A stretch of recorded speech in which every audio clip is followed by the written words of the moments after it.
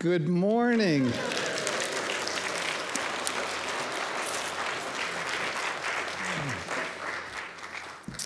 What a joy and privilege it is for Gerda and me to be back here with you. It's been a year and a half, and we miss you so much, and just coming today has been such a beautiful thing to see you all and to come and share the Word of God with you.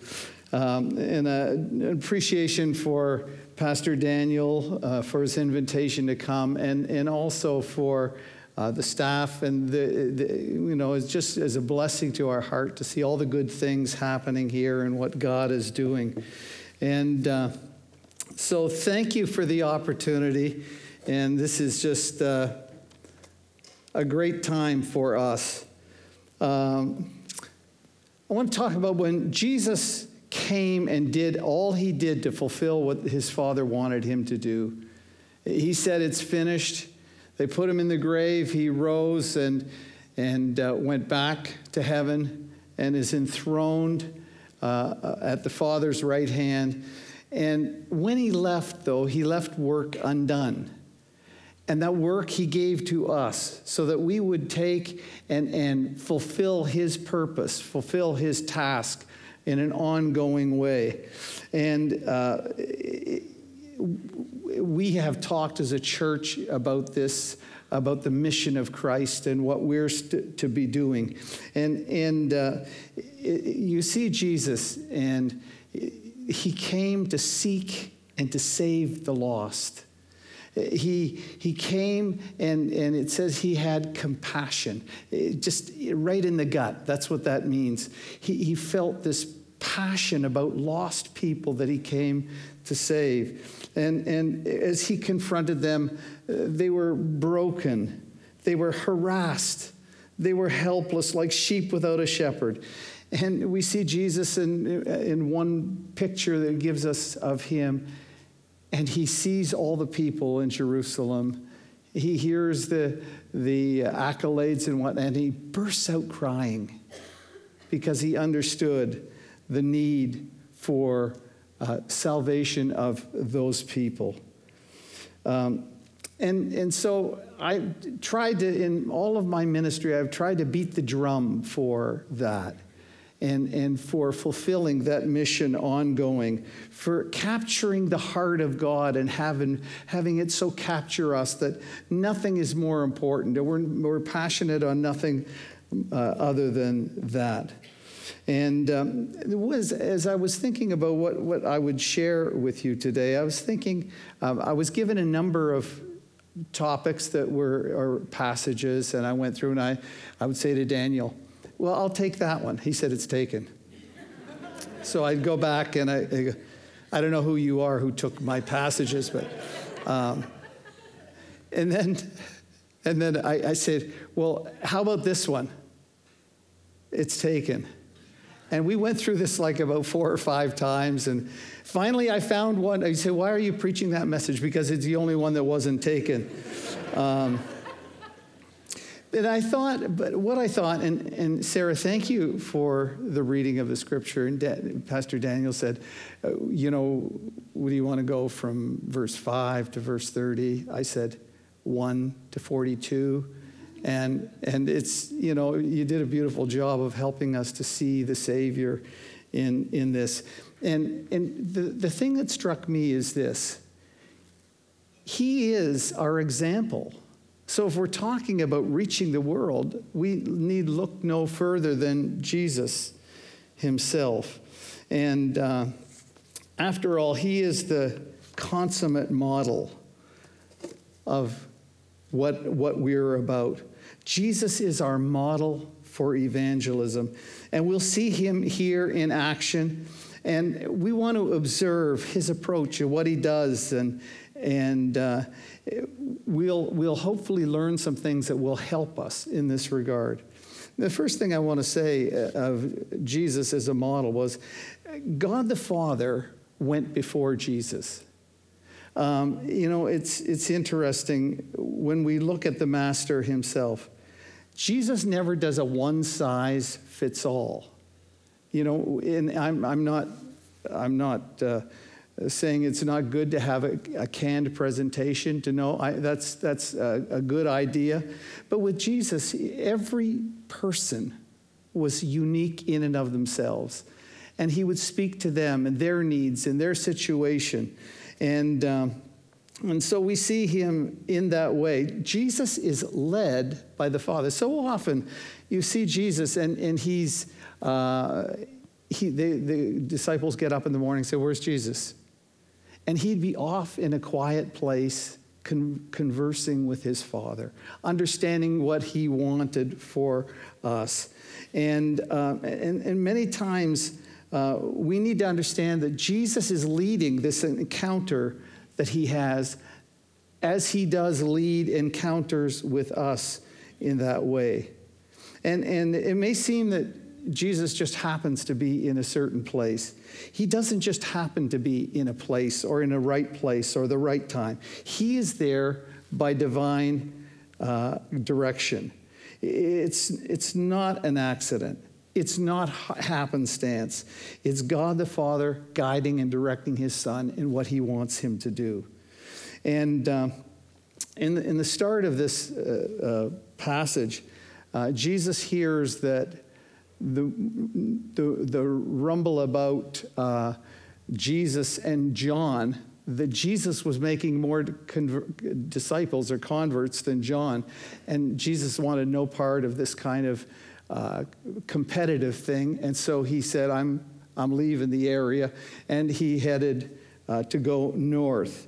He headed to go to Galilee, and it's interesting to go from Galilee, from Judea, where he was, Jerusalem in the south of the country, and then there was Samaria in the middle of the country, and then at the top there was Galilee, and that's where he was going.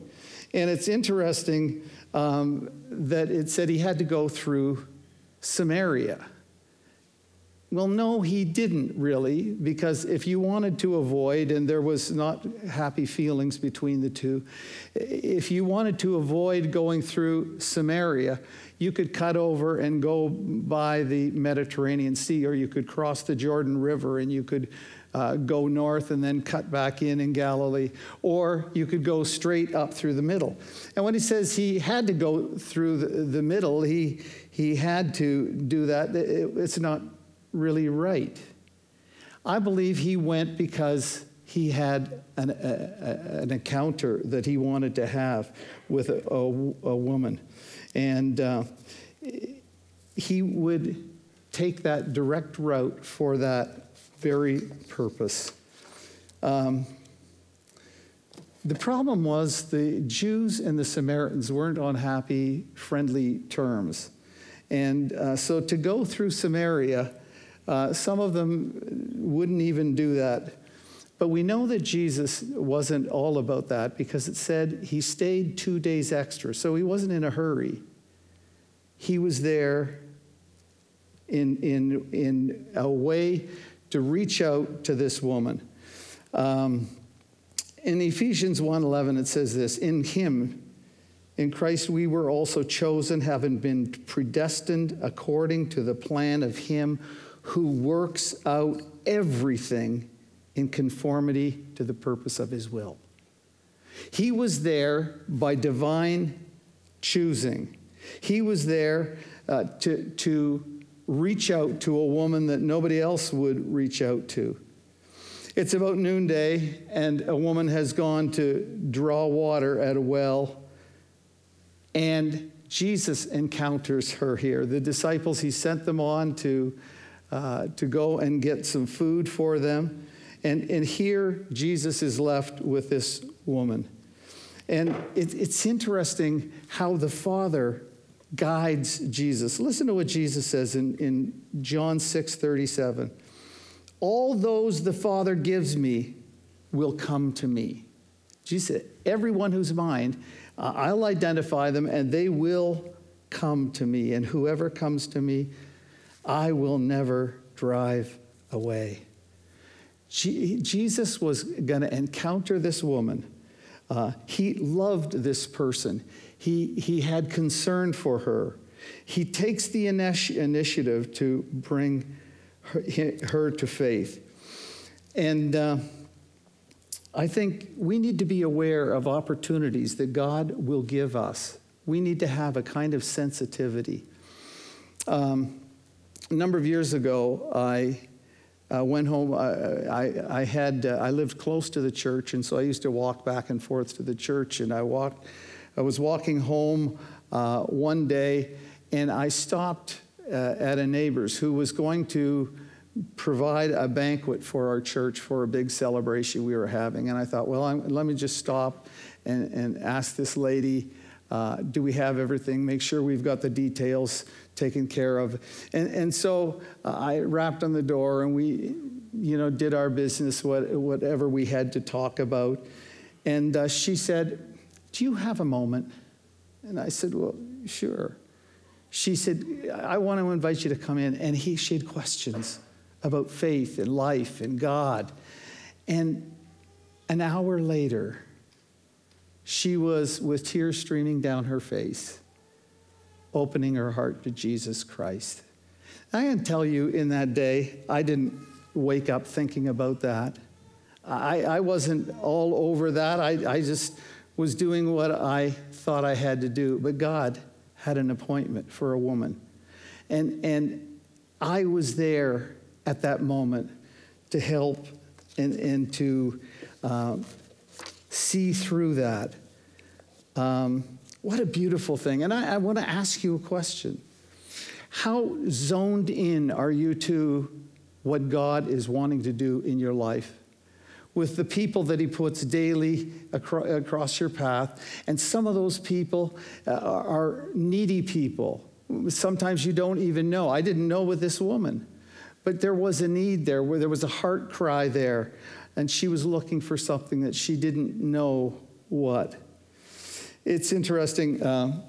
I have a prayer partner who, for 25 years, prays for me every day. And he's been down to the church several times. He called me on New Year's Day.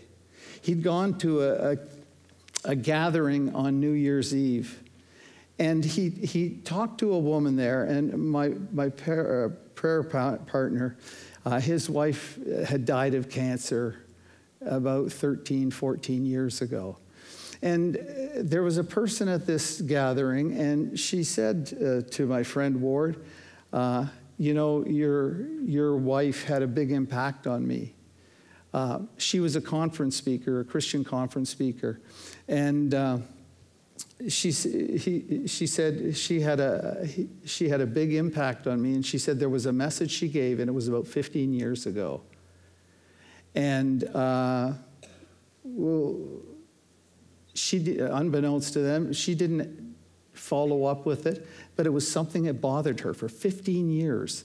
That God had spoken to her, and she didn't do anything about it, and she didn't do anything about it. And my friend turned to her, and he said, well, why don't you do it now? She said, I'd like that. Who puts that together but God? And God, He wants this more than you or I do. And He brings people across our path. And my challenge for us is this. Are we hearing from God? Are we reaching out? Is there something that we can do? And to have that kind of sensitivity. And I want to encourage you and challenge you in that way, because that's exactly how Jesus worked. The Apostle Paul would say in 2 Corinthians 6:2, I tell you, now is the time of God's favor. Now is the day of salvation. You might be here because somebody's invited you. You might be here, you don't even know why you're here. You just felt, I'll go. I want to tell you, this may be a day that you have an encounter with Jesus Christ. It may be that you are here to meet him today, and perhaps to open your heart and experience the presence of Jesus in your life. The only reason we can be optimistic for reaching people for Jesus Christ is that God is going before us, and he will accomplish this in his own way, moving us. Well, another area is that he removes barriers to share our faith. Excuse me. We remove whenever you want to do something, and when you want to do something that God wants you to do, you'll often find that there'll be some opposition to that coming from various places and ways. And there can be roadblocks, but there are also roadblocks or barriers that keep us from engaging with people as well. And we can be unsure of ourselves, we can be fearful, and we certainly don't want to risk anything.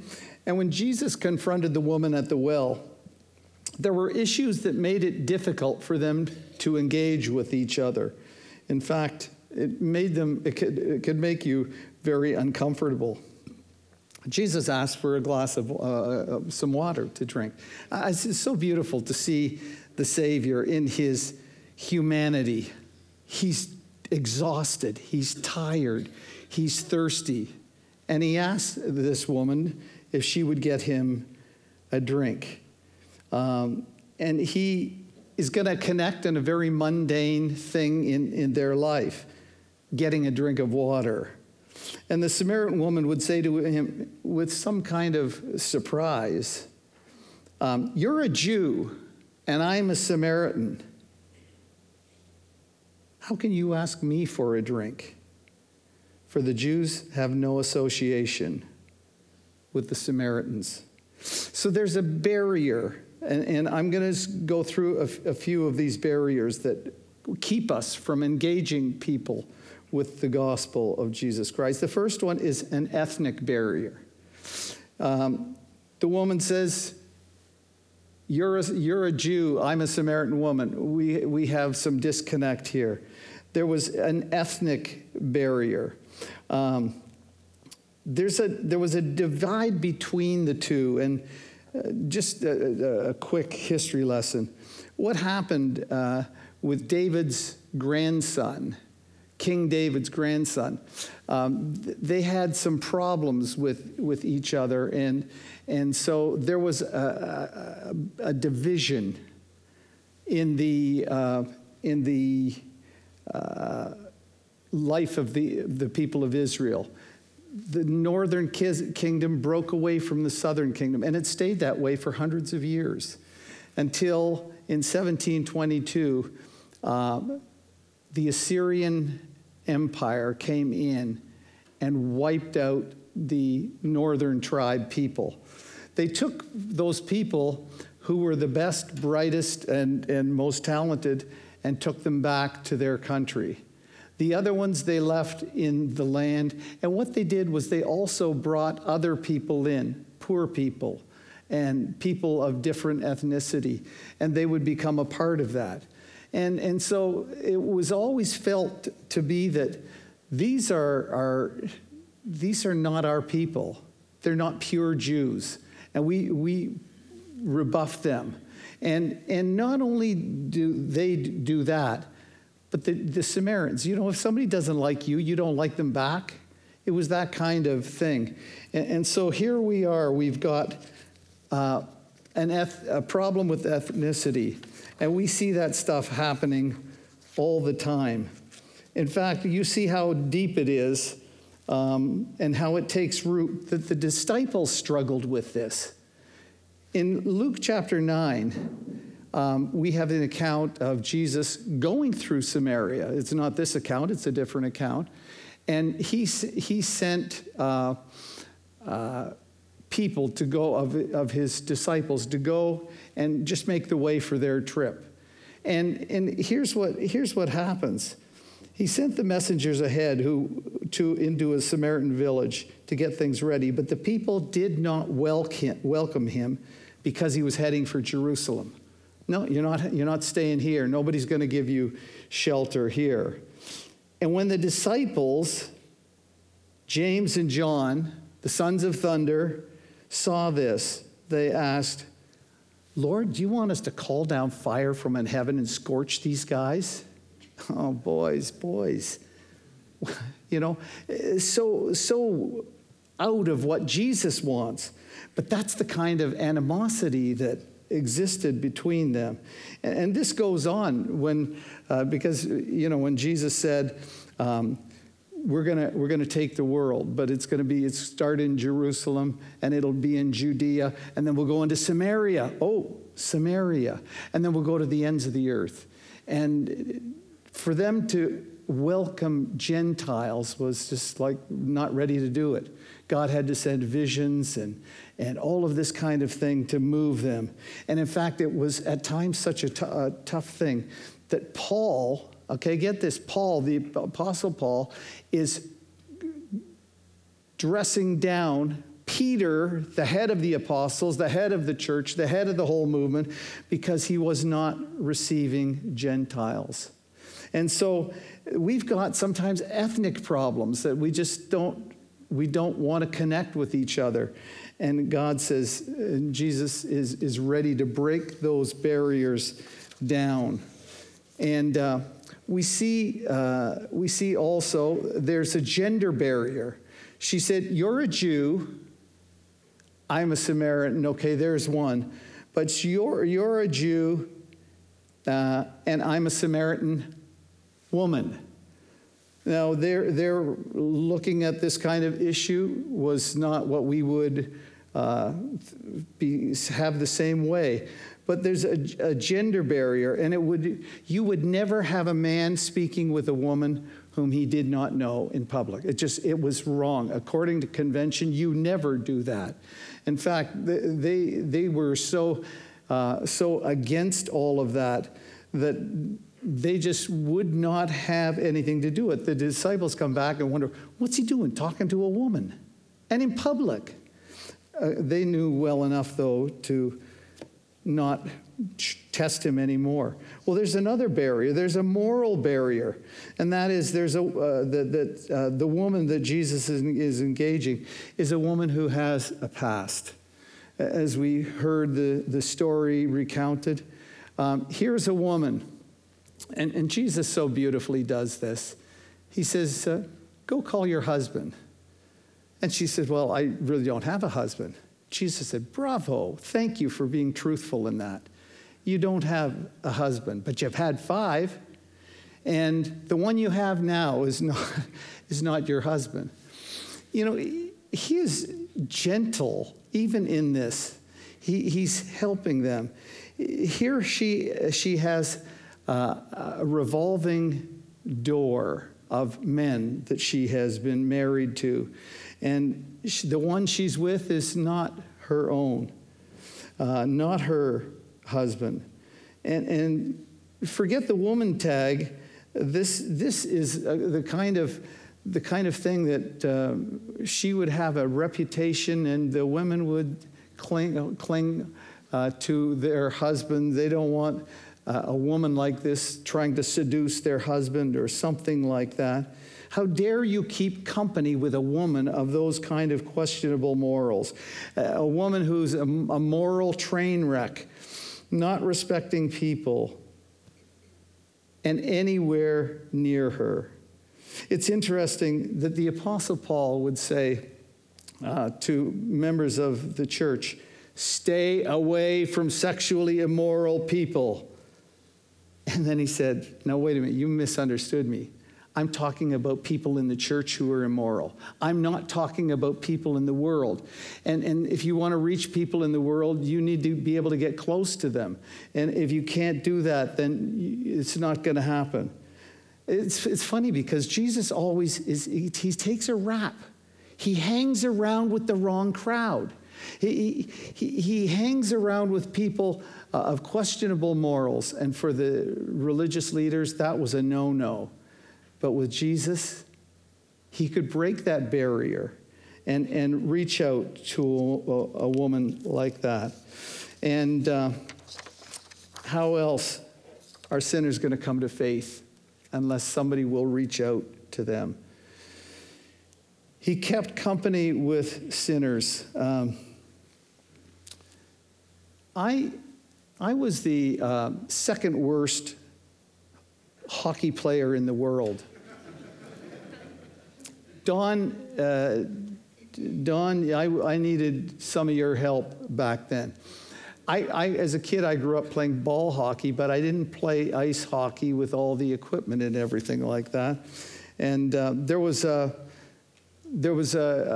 church. Our church group would play hockey, and it's very humiliating when you pick two guys to be captains, and then they pick a person, and it goes down with your quality of play and all of that. And so I'd be standing there at the end. Who gets Rutledge? Anyway, a guy came along to our church that took a little of the sting out of that. He was a guy. He had some physical health problems. He was dressed from top to toe, and he was in green. He had a shiny green helmet. He had everything on him was green, and he couldn't skate. He kind of went on his ankles, and Glenn was also he's a diabetic as well, and we were so happy to have him. Because some people you don't get a chance to do that, but I come second worst to Glenn. When I started, I never was any good anyway, but when I started in my first pastorate, I thought, God, I want you to use me, and I want to reach our community, and I don't know how to do that. And I got the bright idea, why don't I join rec league hockey? And what I would do is it would allow me to get close to people who are in the world, in the community. And so I signed up, and I thought, okay, I'm going to give it my best shot.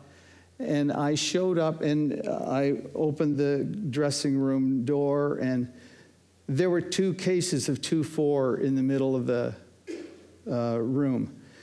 And there was so much cigarette smoke that you could almost cut it with a knife.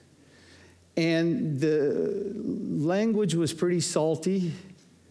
And some of what was talked about was kind of X-rated. And I just quietly went in and did my thing. I played my first shift and got a penalty.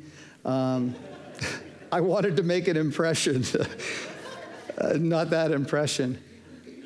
And some time afterwards, I went into the bank. This is when you could go into the bank and they would do something for you. It's not just a machine. And some of you remember that time. And you get to know, in a small town, you get to know people. And so the person at the wicket said to me, "Kevin, are you playing rec league hockey in Hensel?" And I said, "Yeah." She goes, they didn't know who I was. And I didn't want them to know that I was a pastor because there would be probably some pushback. But if I'm going to reach these guys, if we're going to reach them, we got to get close to them. And we got to figure out how to do that. And I want to encourage you to think of people that, this is not my people, or something like that. And God can use you in a situation like that. Let me say, too, I've had the opportunity of being several times in India, and part of that, supporting a ministry that is helping young girls come out of the sex trade. Who's going to get their hands dirty? Who's going to reach out? Who's going to knock over some barriers to be able to help somebody? Well, there was also a social barrier. When you read the story of this woman, there's something that's out of place. Here's a woman coming at high noon, hottest time of the day, and she's going about a half a mile, and in that she's by herself.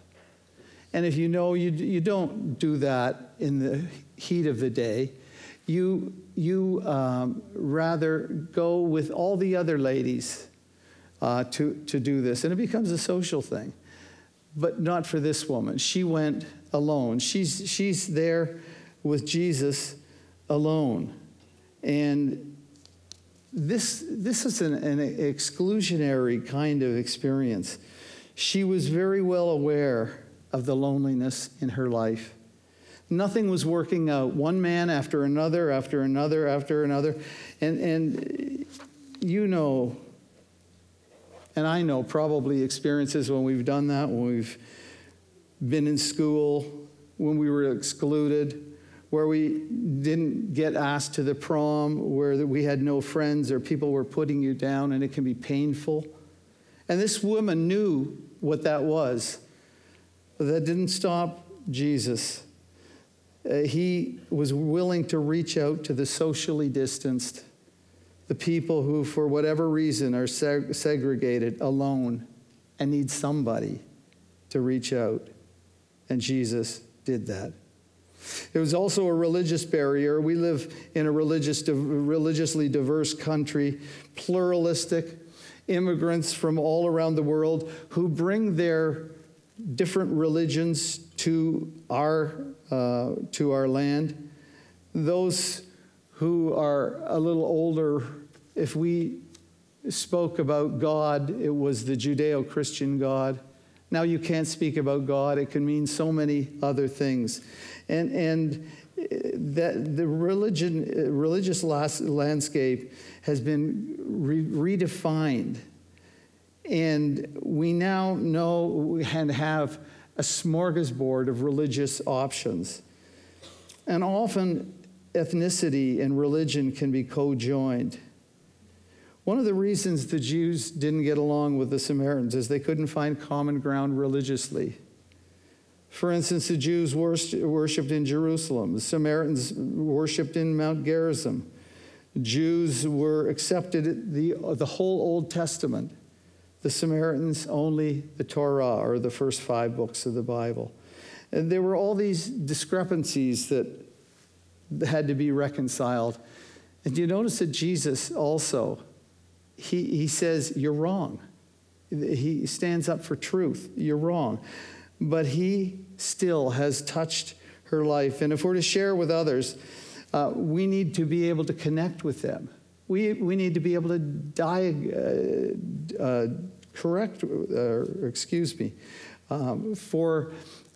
for us to be able to reach out and have meaningful contact with them. And if we're not doing this, if we can't do it without disagreement, some people will come to faith if you just give them a chance to talk and to learn and to know something about them. One thing that really touched me, some of you will know Will and Harriet. They used to be members of our church. And Will passed away very suddenly just a few months ago.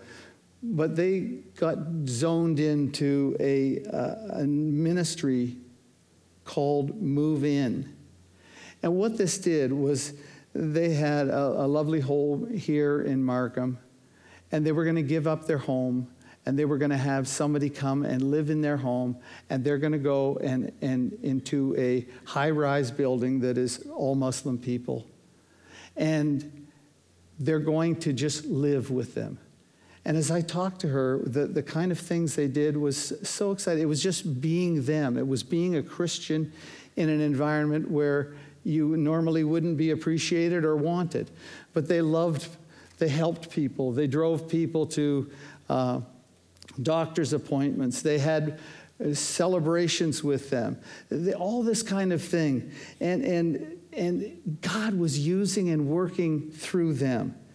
And you need to be able to knock down that barrier and come and be a part. And it was such a beautiful thing that they have done with sacrificial love and care. And they would walk around that place and be greeted by everyone, and held in high esteem. That's what we need, people who can kick over those barriers.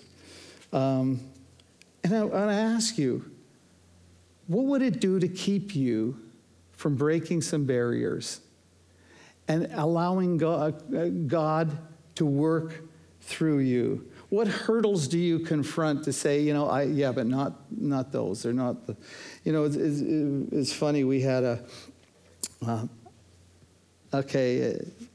two racks of back ribs. And we had some friends that we're inviting over for these back ribs. And about middle of the morning, he called me. And this is a long cooking time, so I've already had it in the oven for some time. And a guy calls me and said, look, I'm sorry we can't come. My mother-in-law is, I think she's having a problem. We were taking her by ambulance to the hospital. And I said to her, well, I can't eat all these. Let's call some other friends. And we called, and one after another couldn't go. And all along I'm saying, the Lord's in this. That person wasn't supposed to. We went through about 5 people, and they couldn't come. And I said to our daughter, you've got some people. She worked with ESL on a volunteer basis. I said, well, look, we got this if you want to come. So she called back and said, I've got 3 people from that, and they're willing to come. And I said to Gerda, there's our answer. The Lord has an appointment for those gals. And they came that night. We had more fun and enjoyment. And the girls, as they left, they hugged us and thanked us and said, if you ever need help eating food, we'll be there with you. And what a joy and delight. And the warmth they showed back invites another and another. And I was studying at the time in Luke 14, where poor guy holding the banquet and everybody turned down. He said, don't invite somebody who can repay you.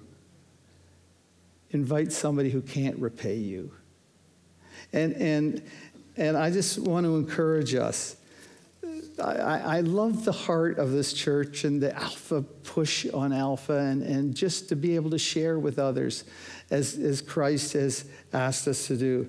And I want to encourage you to keep doing that and to think about these things of what Jesus does. It's interesting how this woman becomes more and more understanding of who Jesus is. He's a man first. He's a Jewish man. He's a rabbi. Is he some kind of a patriarch? This was a patriarchal. And then she says, when Messiah comes, he'll tell us all these things. And Jesus says, I, myself, am he. He revealed himself as the Messiah. And it's interesting when you get to the end of it, truly this is the Savior of the world. There comes an understanding bit by bit by bit in this whole thing. And excuse me. There's one other thing that we see that makes a lot of sense. And it's the power of a gospel testimony. To share what Christ has done for us and what he means to us. Good news needs to be shared. When a person gets engaged, they just can't hold back with sharing this. When they have a baby, when there's a promotion or something, when good things happen, we want to celebrate them. And here it is with Christ. We have the most precious thing available to us, and it demands to be shared. In fact, we've been told to share it. And here's this woman's discovery of who Jesus really is. And you don't have to have a theological degree to be able to tell what Christ has done for you. That's what the Lord has done for me. Can I tell you what he means to me? Remember in John 9, the guy who was born blind, and Jesus gave him his sight. And they were trying to trip him up and say, well, who did this to you and whatnot. And he says, I don't know. All I can tell you is this. I used to be blind, but now I see. I used to be this, but now I'm this.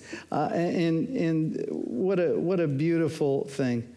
It says in verse 42, they said to the woman, we no longer believe because of what you said. We've heard for ourselves, and we know that this man really is the Savior of the world. With the power of a testimony, think of it. Think of it. Here she comes. She is leading the pack. She's coming, and they see her coming, and the whole town is coming out. And there's something incredible that's happening. There's something that happened that her life and what Christ has done for her is a catalyst for a great move of God. I just want to come to a conclusion here. Just the story of Anne.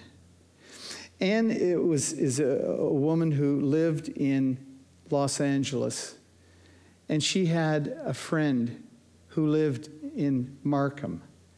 And the burning passion of her soul was, I want my friend to know Jesus Christ. And the Spirit of God weighed so heavily upon her with that she decided she needed to come from LA to here, and she'll take a Thursday to a Monday, fly out. The only problem was she didn't have enough money for the airfare, but that pressure from the Spirit of God, that overwhelming sense of burden, she couldn't shake it off. So she said, I'm just going to make the reservations. And wonderfully, God brought business that covered all of that time. So she came, and her sister said, if you're going, I'm going too.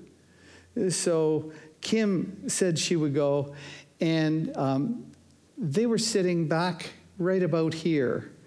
And the two girls said they'd done some research, and here would be a good church we could go to. They wanted to share the gospel with her.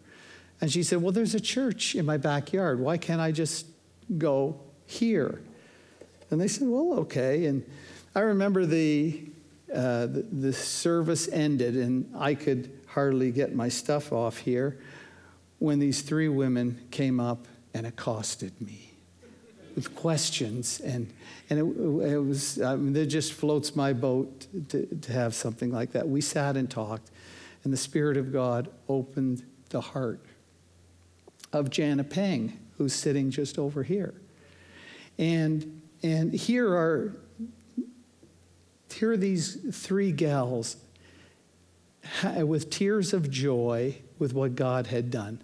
I think I even had a little bit of ailment myself, because I was holding back, fighting back tears to see what God had done. And I you see Jana and her family and what God has done. Hey, there's God working, and I want to encourage you. If that woman at the well, if God could use her, He could use all of us in that way. And Jesus will go, and unbeknownst to this woman, she had an encounter and would never be the same. And I want to encourage us, and just so thankful for all that you guys do in holding that up and really reaching out in prayer and the rest of it. And I want to again say, this may be a day for you to open your heart to Jesus Christ. You've been thinking about it, maybe it's something that you've been growing in understanding, and it's starting to make sense, and you just need this. This could be your day. And my prayer that if it is, there'll be some people up here afterwards, and you can come and speak to one of them, or you can speak to me or one of the staff here, and we'll see what God will do in your life as we share the good thing, as only the gospel message can convict a sinner and open a heart and making a person spiritually alive and cleansing a soul and incorporate a person into the family of Christ. The Apostle Paul would say, I'm not ashamed of the gospel because it's the power of God that brings salvation to everyone who believes, first to the Jew and then to the Gentile. And so I want to encourage you. We're going to have communion. And I just want to pray as the prayers come up with us as well. Father, we are so grateful for those of us who can tell the story of what Jesus Christ has done for us. And we stand in amazement. And we're so grateful that you did for us what we could never do ourselves. You took our sin upon yourself. You bore the pain and the punishment of that. And Father, we thank you for that. And Father, as we come in communion, Lord, we remember what you have done. You asked us to come back time and time again and reflect on your goodness and your grace and what you've done, and come to you with thanksgiving, with grateful hearts for what you've done. And Father, we come and we also want to give ourselves fully to you. And Lord, we pray that you would make Christ most wonderfully appreciative of all that you have done. Lord, you see this church. You see the love that we have for this congregation, for this community. I pray, Lord, that you will bring many, many people to faith in Jesus, in whose name we pray. Amen. Matthew 26, when they were eating, Jesus took bread, and when he had given thanks, he broke it and gave it to his disciples, saying, "Take and eat, this is my body." Then he took a cup, and when he had given thanks, he gave it to